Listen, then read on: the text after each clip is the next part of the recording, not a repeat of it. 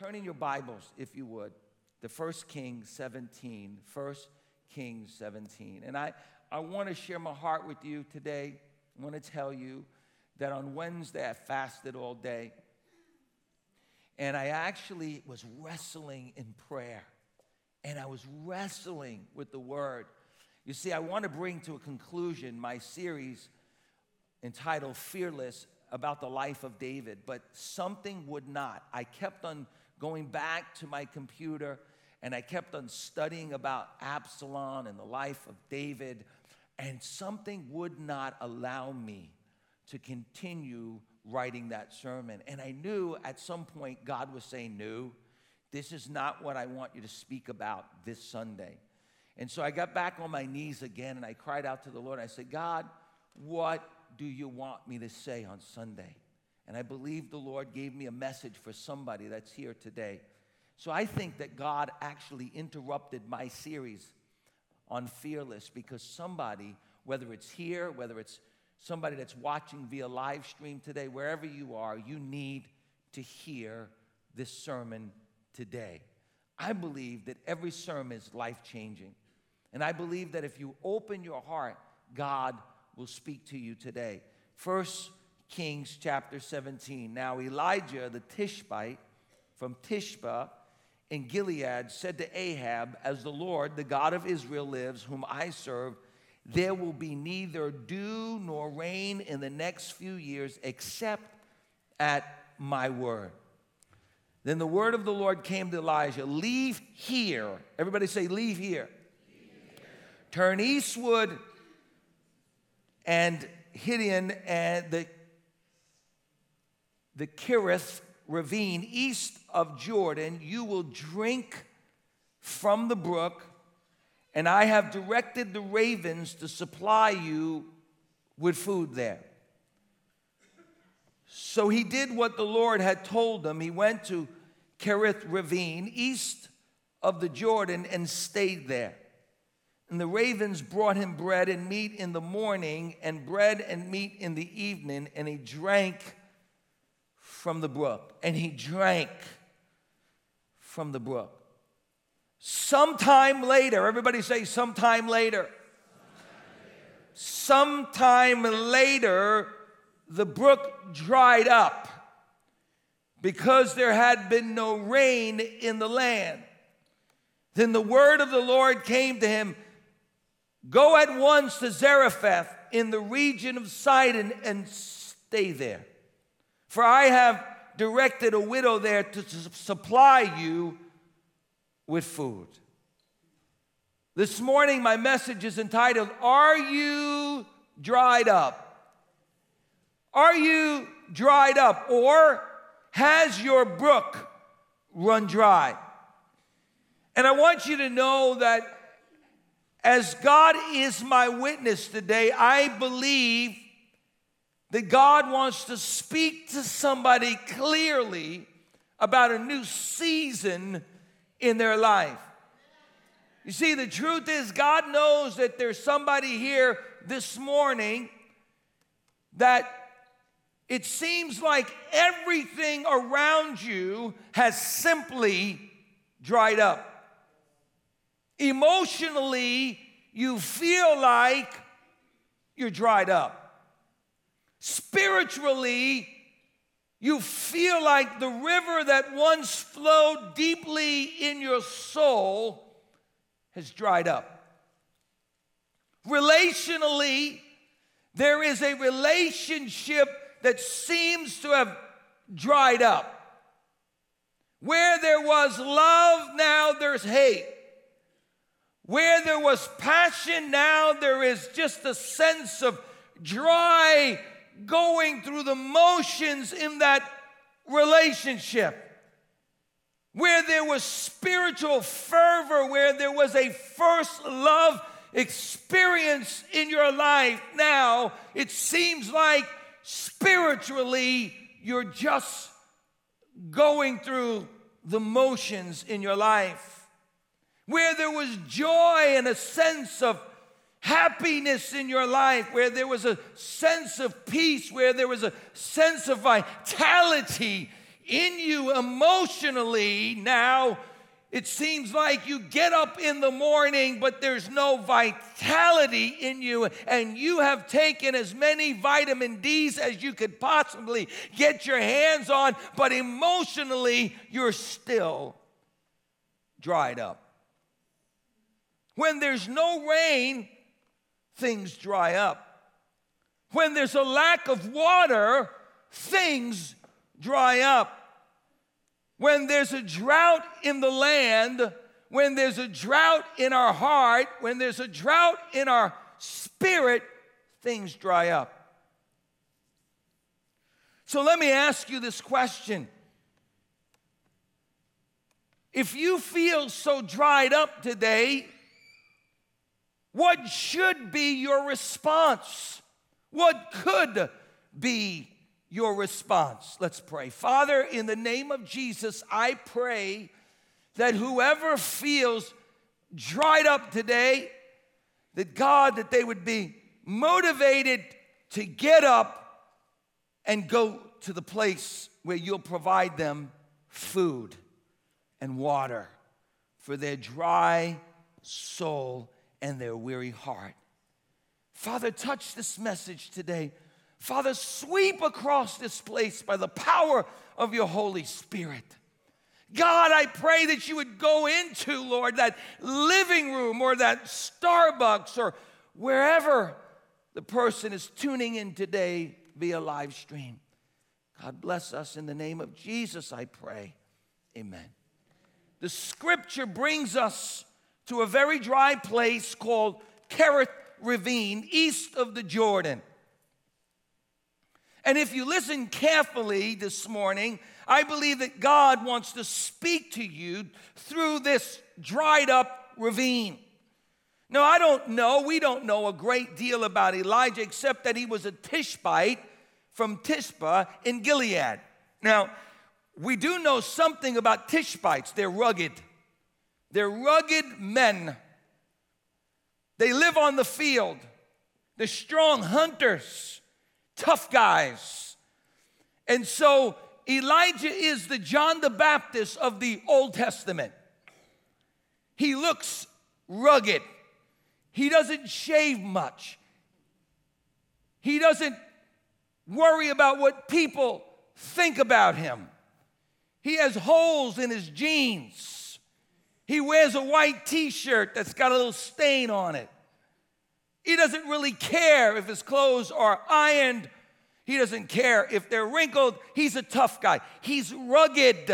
But God speaks through him. Aren't you glad that God speaks through all kinds of different people in this world? Be careful that you don't judge the outside of the cover. I remember when I made the transition from suits. You remember that. Some of you still don't like me for it. I remember when I went from wearing a suit, and the Holy Spirit said to me, no more suits. Not that the Holy Spirit doesn't like suits. He likes suits, and some of you look really nice in them. But the Holy Spirit just directed me that I should change a little bit of my appearance so that in some ways I would appeal to a younger generation. Because the older generation, they should be mature enough to hear the voice and the word that's coming through my mouth, not just look at me outwardly. And I remember this young lady who came over to me one day. I was at a funeral and I was preaching, and I always preach in a suit at a funeral out of respect. She came over to me right after the service and she said, Pastor Steve, that's my pastor in a suit. That's the way you should come to church every Sunday morning. Oh, praise the Lord. I did everything I could. I'm telling you, Brother Jim, I don't know if you remember, but Brother Jim actually stepped between me and the woman because I was going to lose my sanctification right there and lay hands on her. And I wasn't talking about holy hands either. Woo!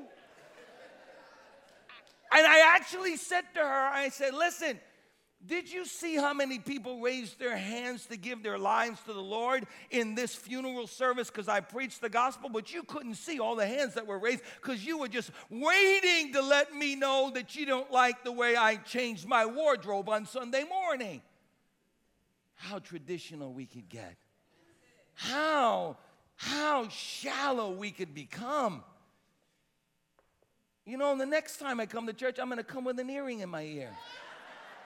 And I'm going to see how many of you can hear the message. Hear the message. No, I won't. My wife won't let me. But I just want to make a point, and the point is God speaks through all kinds of different individuals. And it's not what they look like on the outside, it's what they have on the inside. It's whether they love Jesus on the inside. We get so dogmatic and traditional that God can use anyone. And God uses this rough man called Elijah from Tishba.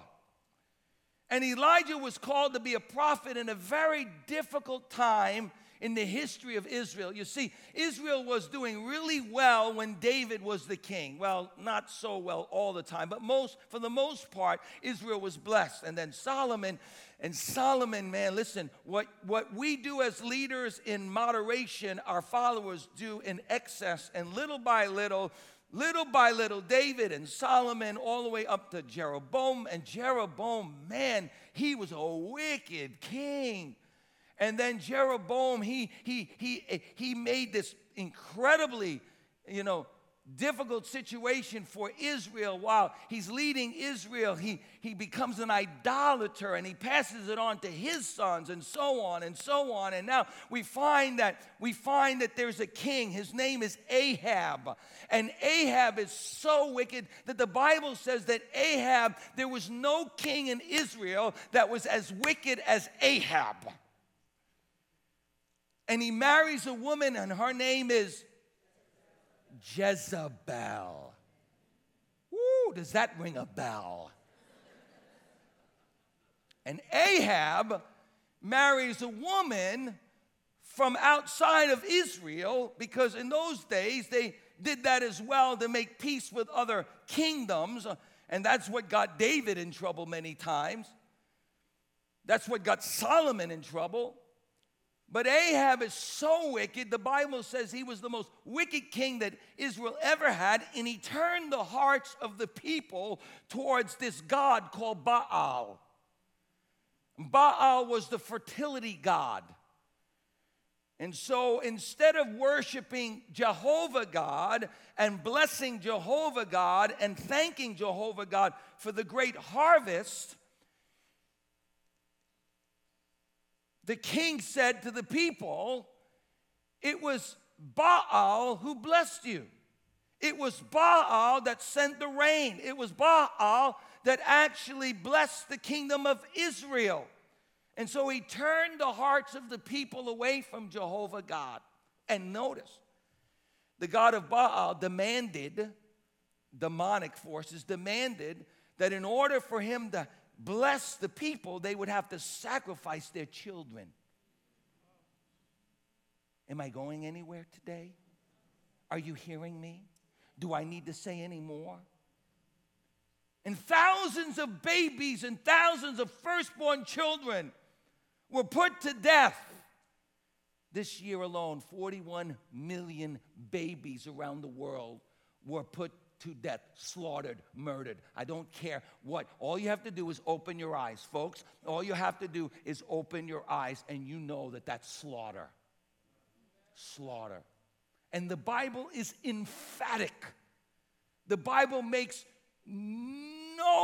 absolutely no conditions for compromising. The Bible is emphatic that at conception, we are all children. And we are human beings. Hello, hello, hello, hello. Please, please. Oh, there he goes again. There he goes again. Please, friends, understand. God will judge this nation for the murder of millions of children. Don't allow the enemy to deceive you to think that that's not the case. The scripture is clear that when Elizabeth was pregnant, John the Baptist leaped in her womb. Can you imagine if somebody said, no, we don't want that child? Jeremiah said, before I was born, God knew me. And David said, I was fearfully, wonderfully made within my mother's womb. Life begins at conception. And shortly after the woman finds out that she's pregnant, the baby already has a heartbeat. The baby already can do a lot of things. And if it wasn't a living being, then it wouldn't have to be so violently ripped from the mother's womb. Come on, please, come on, folks. We cannot compromise this. We cannot compromise this. We cannot. A few weeks ago, I sat with a senator in his office. I have been invited to go to pray for the Senate. Please pray for me. April 2nd, I pray that you would fast and pray for me. I've been invited to go up to Albany and pray to open up the Senate session. I'm very honored that they chose me. One pastor once a year from this region, they chose me to do that. And I sat down in a senator's office and I said, before I do that, I need you to understand, I need you to know that I am pro-life from the moment of conception. You need to know that. You need to know I would not be a man of integrity. He was polite. He was honorable. We had a conversation. It was a great conversation. The conversation continues to happen. The door is open, and I'm praying that I will be light, because light makes everything brighter and salt makes everything better. And I pray that God gives me words. I pray that God gives me wisdom, but I will not stop preaching the truth. I will not stop fighting for life. I will not. And if that offends you, then you need to go to God and ask God what he should do. So these people were similar to what we see happening today in our country. And so God has to give them a sign that they're going in the wrong direction. So what does God do? The very thing they're believing that their God Baal has delivered for them, which is rain, the very thing that they believe their God was providing, which was fertility and blessings and harvest, God said, I'm going to show you who's the God who really gives it to you. And he sends this prophet in ripped jeans and a white t-shirt to the king Ahab. And he says, Ahab, for 3.5 years, there will not be one drop of rain. And there was a famine in the land. But God says to the prophet Elijah, I want you to go to a place. And when you go there, I will provide for you. I want you to know, Christian, today, that when you are in the middle of God's will, when you are in the center of God's will, even though the world around you is going crazy, even though the world is collapsing all around you, even though we will feel the effects of a world that's gone mad, I want you to know there will always be a place for you where you can go, where God will feed you. Come on, somebody. Hallelujah. There will always be a place where God will provide for you. Why? Because he loves his children, and my God shall supply all your needs according to his riches and glory. Hallelujah. When you're in the center of God's will, God will keep you. Praise the Lord. Sister Ruthie, she got married. Stand up, Sister Ruthie. This is this young lady. Honey, this is the young lady I was telling you about. She came to church 5 years ago, broken. She got divorced, but God healed and restored her marriage, and she got remarried to the same husband on Thursday. God is a faithful God. Hallelujah. I'm so proud of you. Pray, come on, give it up. God is a restoring God. God is a healing God. God is a God that blesses us. When we're in the will of God, when we're in the center of God's will, there is a way where it seems to be no way. Glory to God. Oh, Ruthie came broken. She thought there was no way. She gave her life to God. She gave her life to God, and she found the place where God fed her for 5 years. God fed her. God brought her the word. God showed her what he wanted her to do, and she went back, and God blessed her. Come on, somebody say amen. Woo! Sooner or later, the water ran out. And the truth is, most people try to find other sources of water instead of repenting and crying out to God when their brook runs dry. That's the problem with our country. Our brook ran dry 2001, but we said we're going to rebuild without God. And our schools have run dry, but we keep on going the same direction. Our courthouses are a mess, but we keep on going in the same direction. See, we're so obstinate, we're so proud. We think you tear down a building, we'll build another one. You take something away, we'll restore it. Economy collapses, we'll do something else. Friend, I want to tell you, we are on the brink of a drought in this country. God is going to judge America. I know you don't want to hear it. I know you want to hear good messages all the time. Turn on the TV, you'll find a bunch of preachers that'll just give you good messages. And then they'll take your money. But soon there was no water, and the plants dried. And the plants died, and the cattle died, and the food was running out, and the people were thirsty. But God told Elijah, leave here, this dry place. Turn eastward to the Kerith ravine. Now, the word Kerith is a very interesting word in the Hebrew. It's an interesting word because it means a cut-off place or a place of removal, a special place, a place of protection. And why did Elijah need protection? Well, number one, because Jezebel, she could ring your bell. He had to run from Ahab and Jezebel because they wanted to kill him. Listen to me, when you speak the truth in love, when you speak the truth, the gospel, somebody is not going to like you. I thank God I have people that don't like me.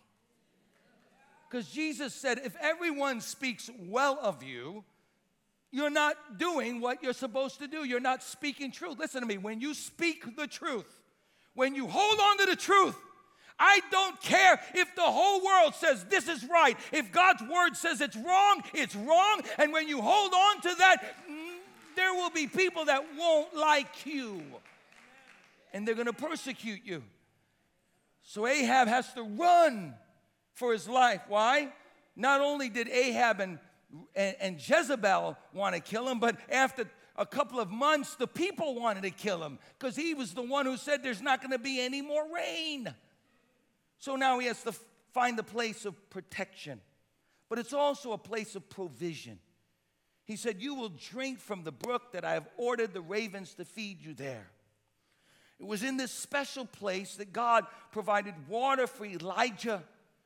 When no one else in the whole land had water, God provided food and water for Elijah. Now notice how he provides the food.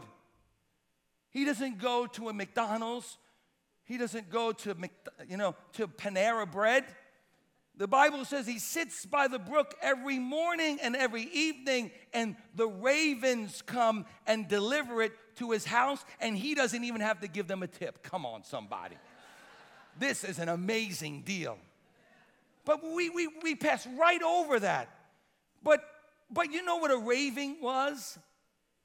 It was a bird. It was a bird that was a dirty, filthy bird that was unholy, and the Israelites would have nothing to do with a raven. But how many of you know that God uses the foolish things of this world to bless his people? Come on, somebody.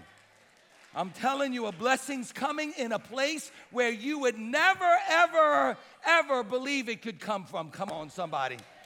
God will even use the heathen to bless his children. Come on, somebody. Hallelujah. A blessing's coming, and it's coming to you in a place where you didn't know it could come from. Oh, because we get so holy and we get so dignified. Can anything good come from Nazareth? See, God uses the foolish things of this world to confound the wise. And here's what I've learned. I've learned that God will always provide for his people no matter what. No matter how difficult the circumstance may be all around us, God takes care of his children. God is faithful. God always provides for the needs of the ones that he loves. I love what David said. I've been young and now I'm old, yet I have never seen the righteous forsaken or his seed begging for bread. I like what Paul the Apostle says, my God shall supply all your needs according to his riches in glory. According to his riches in glory. And Jesus said, seek first the kingdom of God and all these things will be added to you. He said, give and it shall be given to you, pressed down, shaken together, and running over. David said, bless the Lord, O my soul, and all that is within him, and forget not how many times you have benefited from his provisions in your life. For almost 2.5 years, Elijah enjoys fresh water from the ravine every morning. He doesn't have to hunt. He's a hunter, but he doesn't have to hunt. And every evening, hand delivered, every evening, he's got a meal. Every morning, he's got fresh water. But the Bible tells us some time later, the brook dried up because there was no rain in the land. I suppose that in the beginning, when God was really providing for Elijah, he wasn't even worried about it. I mean, he'd go every day, take the water, take a little bit more water, take a little bit more water. But I suppose something told Elijah that he should get a ruler and start to look and see if the water is going down. And he noticed, in the beginning he couldn't notice, but now he noticed the water's going down, water's going down, water's going down, water's going down, water's going down. And he notices that the brook is almost dry. But he's still there. But then, one morning he got up, and the Bible says, the brook totally ran dry. Now what is Elijah to do? Elijah could have questioned God. God, I've been faithful. This was a good place. This was a safe place. This was a comfortable place for Elijah. And I could just imagine what Elijah was thinking now. What do I do now? Lord, I've been faithful to you all these years, Lord God. I'm the man that spoke up when nobody else wanted to speak up. I'm the man who stood with you, God. I was on your side. Where do I go from here? Where do I find water? Everywhere else is death and dryness and drought.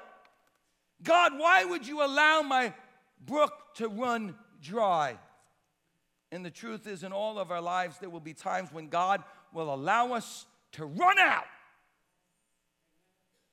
And we'll question the faithfulness of God. God, I've been tithing and tithing and tithing. How come I'm facing financial difficulty? Lord, I've been praising you. I've been blessing you. I've been working for you, Lord God. And now my body is racked with pain and I'm sick. Why is it that God sometimes allows our brook to run dry in our life? Because I believe God sometimes allows our brook to run dry because we trust too much in the brook instead of trusting in God. We just get comfortable at the brook. Come on. Come on, we're all human beings. I don't know about you, but sometimes I just want to be comfortable. I mean, we like to be comfortable. I work really hard. Lord, I've worked so hard. I've planted so many seeds, Lord. I've reached so many people, God. I want to find a place where I can settle down and settle in. Listen, I don't think anybody should ever totally retire from work. Listen to me, look at me. The moment you retire and you sit around and watch the Love Boat, that's when your boat's going to go and you're going to die. Because God doesn't want us to sit around without purpose. God doesn't want us to sit around without meaning. Listen to me. Last Saturday, I went to a church. Sister Jackie, oh my goodness, you're my hero. Come on, Sister Jackie, come on up here for a minute. This young lady, wow. Come on up here, Sister Jackie. Give this young lady a big hand. I want you to meet Sister Jackie. You got to meet this woman of God. I love putting people on the spot. This woman's like, this is Sister Jackie. Sister Jackie, come on. You need to be up here where everyone can see you. This is Sister Jackie. Now, Sister Jackie, I know that I'm not supposed to ask a woman how old she is. But how old are you? 80 years young. Oh. And for how many years have you been gathering people and having them pray all night long and pray and seek God for revival? How many years? More than 40 years. More than 40 years. I'm going to call you Mosette. 40 years. 40 more years. You might have another 40 to go. Every Tuesday morning, every Saturday morning, a group of Haitian people gathered together to pray and seek the face of God.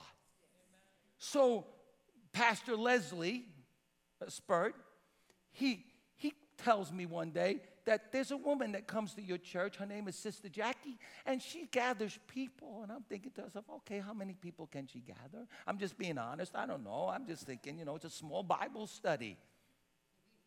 And they would like for you to come on a Tuesday morning and speak. So I said, okay, I'll go. It's a small Bible study. I'll share a few words. I walked into that building on a Tuesday at 11:30. You should go visit and pray with them. I walked into that building. There were probably 200 plus people on their face, praising God, worshiping God. Wow! I said, this is my kind of place. I preached my guts out. We had church, amen? Yes. And God is doing. You know why I say that? Because here's a woman in her 80s, 80 years old. And she still is doing the work of the kingdom of God. You're never too old to do the work of the kingdom of God. Father, I just pray right now, God, for Sister Jackie, that you bless her and anoint her. God, help her to be a phenomenal leader, God. And Lord, I thank you for the work that she's doing. I know, Lord, that the things that we do at Bethlehem are in direct result of her prayers and the prayers of the women who meet every morning at Bethlehem. Bless them today in Jesus' name, amen. Give Sister Jackie a big hand. Sister Jackie, you almost tried to kill me.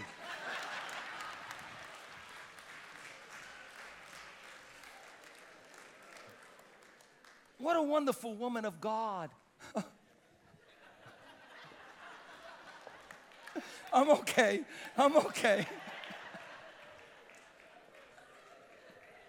Who put that step there? Oh, man, keep going.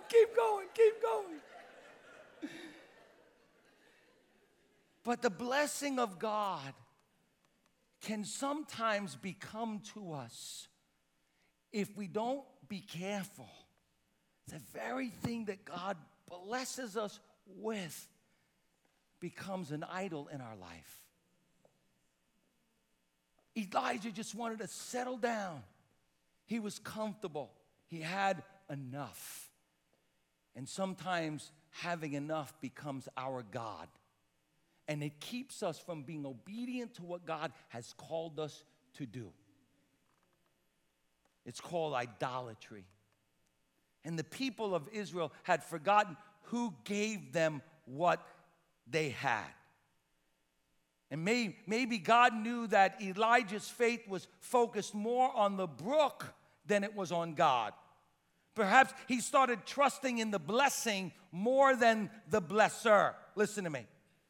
God wants to bless us, But the moment that the blessing becomes our God is the moment that God moves into action, listen to me, to dry up the brook in our life. Why? Because God doesn't want you to be so connected to that blessing that it becomes your idol and your God, that God begins to become second in your life, so that you start to really believe that somebody else did it instead of God.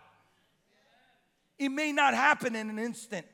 That relationship that you were depending on to give you what you thought you needed to get, instead of getting it from God, it will dry up in your life. That job that God blessed you with, so that you can learn that God is a God of faithfulness. That job that God gave you now becomes your security blanket. And sooner or later, it won't be enough to bring you the sense of security in your life, and it'll dry up. Why? Because you're depending on your job. You're depending on your finances. You're depending on the blessings of God instead of looking to God. Even those spiritual habits in your life of praying every day, even those spiritual habits in your life of reading the Bible sometimes can become so rote that you do it out of obligation. You do it just because you're satisfied, and God has to shake you out of that. God has got to shake you out of your complacency. God's got to get you out of that place. Why? Because if you stay there too long, you'll dry up and die. Come on, somebody. So God says it's time to get up and go somewhere else because you're spiritually dry. Come on, somebody. I'm reminded of the woman at the well. The Bible tells us that Jesus goes to this woman at the well, and Jesus says to the woman, "Give me something to drink." And the woman wants to have a spiritual conversation with Jesus, and she wants to tell Jesus where she worships.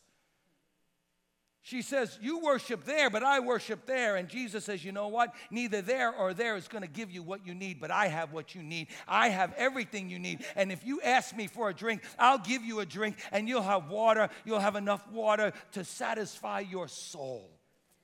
She had thought that men could give her satisfaction. After the fourth one, she was singing, "I can't get no."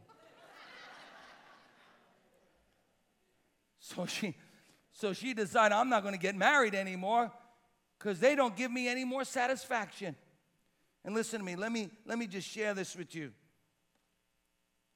The only one who can truly give you the satisfaction that your soul longs for is not the church, it's not the Sunday school teacher, it's not the pastor, it's the master. It's not your job, it's not a relationship, it's not your marriage, it's not your children, it's only God. Only Jesus Christ can satisfy every need that you have in your life. It's only Jesus.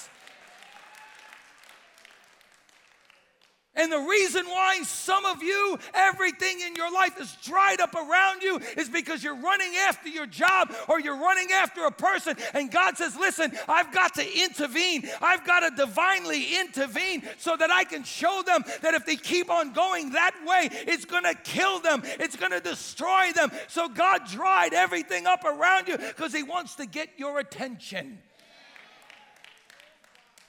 Is there something in your life that is dry? Is there something in your life that's just not working? It's broken because God allowed it to be broken because He wants you to be broken so you can come back to Jesus. During the Passover feast, Jesus comes to Jerusalem to celebrate the harvest, to eat and to drink and to celebrate. And while they're eating and drinking and celebrating the harvest, remember the harvest, the same people that were worshiping Baal, they're celebrating the harvest, not the Lord of the harvest, the harvest. Jesus stands up in the middle of this church service, in the middle of this celebration, right in the middle of the temple. And listen what Jesus says. Listen what He says. On the last day of the great feast, Jesus stood up and called out in a loud voice, "Anyone who's thirsty, let him come to me and drink. Whoever believes in me, as the scripture has said, streams of living water will flow from them." He was speaking about the Holy Spirit. Listen to how the prophets describe God's Spirit. With joy, you will draw water from the springs of salvation. Isaiah says, then the lame will leap like a deer, and the mute tongue will shout for joy, for waters will gush forth in the wilderness and streams in the desert. Isaiah said, for I will pour water on a thirsty land and currents on dry ground, and I will pour out my spirit on your descendants and my blessings on your offsprings. Come, all of you who are thirsty, come to the waters. And you without money, come buy and eat. Come buy wine and milk without money and without cost. The Lord will always guide you, Isaiah said. He will satisfy you in a sun-scorched land and strengthen you. You will be like a well-watered garden, like a spring whose water never fails. Ezekiel said, where the river flows, there will be swarms of living creatures and great number of fish, because it flows there and makes the water fresh. So wherever the river flows, everything will flourish. You know what he's talking about, folks, as the worship team comes? Personal revival. A place where God wants to come again and give you personal revival. See, too many of us are depending on other things, and we need, again, revival, because our soul is dry. Our spirit is in a drought. We used to feel the presence of God. We used to know the presence of God. And now we're dried up. And we need a touch of his spirit. We need the rain to come and flood our dry souls and water our dying spirits. Maybe your brook is run dry. Maybe it's time to stop trusting in anything other than God and come this morning and drink from the river. Secondly, God sometimes allows the brook to run dry because he's about to take you into a new season in your life. You could start playing. It gives them hope. Listen, as I close. God instructed the prophet to walk 100 miles north to the city of Zarephath. There he would find a widow who would provide for him. Again, Elijah obeyed God. He walked the long road, and found the widow near the gate of the city gathering sticks. She was down to her last bit of flour and oil, so the decision had been made to gather some sticks. Look at me. Make a fire, bake a little loaf of bread for a dying young son and herself, eat, and then die. You see, the truth is, as long as Elijah was at the ravine, feeding off the ravens, he would never see the new opportunity, the new season that God had for him. So God allowed the brook to run dry, the thing that he was dependent on. Maybe you're dependent on someone, something, a source, somewhere, and it's run dry. As long as Elijah had water and had the ravine feeding him, he would have never left that ravine, and he would have never experienced the new season that God had for his life. Why would he leave if he had enough? If he had everything that he thought he needed? But the truth is, he didn't have everything he needed. He didn't have people. He was all alone. He didn't have opportunity. Because while he was sitting at the ravine, he wasn't in ministry. He was just sitting at the ravine. You understand? There were no people there. He didn't have to talk to the ravens. And so he's just sitting feasting. Look at me. He's just sitting feasting,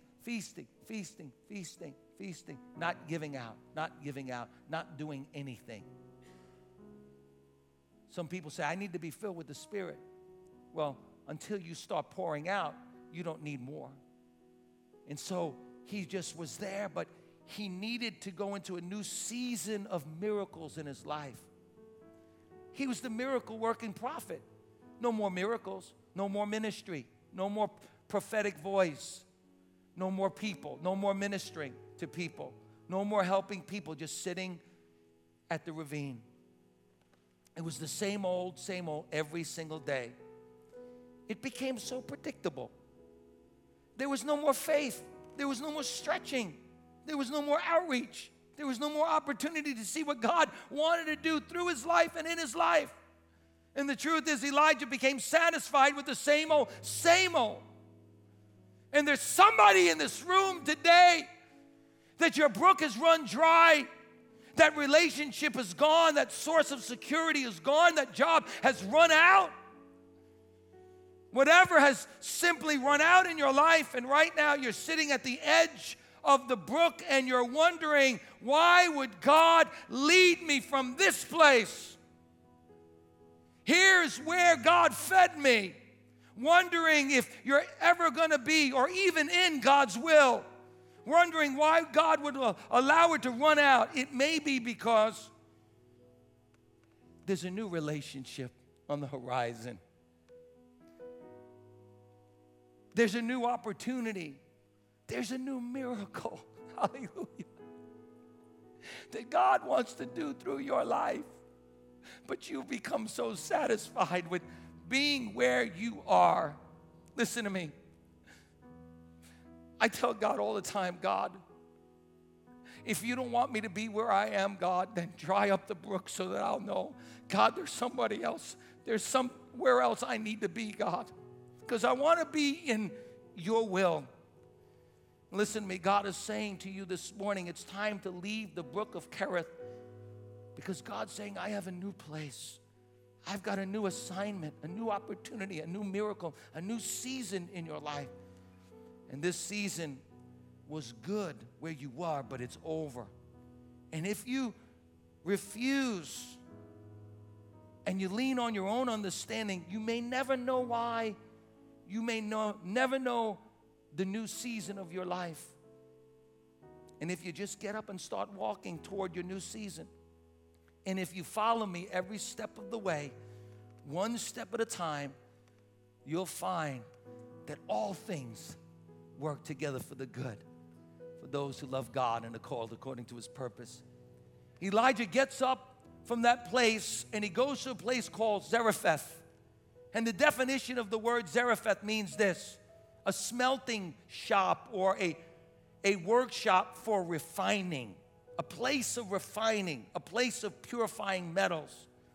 This was a place where God was about to do a deeper work in Elijah's life. James says, consider it pure joy when you go to that place. Listen to me. God is more interested in your character than he is in your comfort. Let me say that again. If you didn't hear anything else, hear this. God is more interested in your character than he is in your comfort. And I know that you were comfortable where you were. Every day you just go to the river. Every day you just get enough. But God wants to do a greater, deeper, more profound work in your life. So he allowed that thing that you were depending on to run dry. Because God is the very source of everything in your life. Not your job, not your spouse, not your kids, not your security blanket. Jesus is the vine. So God has a new season for your life. And he wants you today to say, God, I know this is run dry, but I'm believing for a new season. God allows your brook to run dry because he has a new assignment. He had a new assignment for Elijah, and he has a new assignment for you. So he goes to Zarephath. When he gets there, he meets a widow. And he tells the widow, listen, give me what you have, and God will provide for you. And guess what happens? Elijah settles in Zarephath, and he begins to minister. Listen to me. He begins to minister in that city. And there's a boy. He's a young boy. He's the boy of the widow who was going to die. And I could imagine Elijah in the prophet's chamber every day coming down and pouring into the life of this young boy. Why? Because God was about to use that young boy for his glory and his honor. See, God allows your brook to run dry because some of you have been depending too much on that brook and not enough on your walk with Jesus. God has allowed your brook to run dry because he's got a new season in your life. And God's allowed your brook to run dry because he's got a new assignment. So if you're here today with every head bowed and every eye closed in this place, you say, Pastor, I want God to do a deeper work in my life. Maybe you've lost your first love. Maybe there's a relation, whatever it is, it's run dry.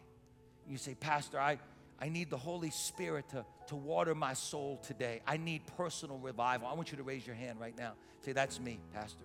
That's me, Pastor. That's me, Pastor. I want personal revival. That's me, Pastor. That's me, Pastor. That's me, Pastor. I want God to touch me again. If that's you today and you're raising your hands, why don't you just stand and lift up your hands towards God right now? You say, Pastor, I need to move into a new season of my life. That old season is done. And now I need to embrace a new season in my life. Come on, raise your hands right now. Stand up and say, I embrace a new season in my life. Pastor, my brook has run dry, but I'm believing God for a miracle. I was depending on that brook, but I'm going to believe God for a miracle. A new season's coming in my life. Hallelujah. Come on, raise your hand. A new season's coming in my life. Come on. There's somebody in this place. You're a little older in life, and you're thinking to yourself, my life is done. I'm just going to take my ease. And God's saying, There's a new season of ministry coming. There's a new season of ministry that's coming. There's a new season of ministry that's coming. I'm going to plant you in a new place. You didn't want to leave. You didn't want to go. But God said it's time for you to go, because there's somebody, there's a young man, there's a young Steve Malazzo who needs to be encouraged to go on and do the great things that God wants to do through his life. And he's moving you on to a new season, a new place. I embrace it, God. I embrace it, God. I embrace it. Do a new thing in my life today, God. I embrace it, God. Right now in this place, I just feel the presence of Almighty God. I feel a revival coming on for some of you right now. Hallelujah. Something new, something fresh. Hallelujah. God can do it again. He did it and he'll do it again. I'm telling you, he'll do it again.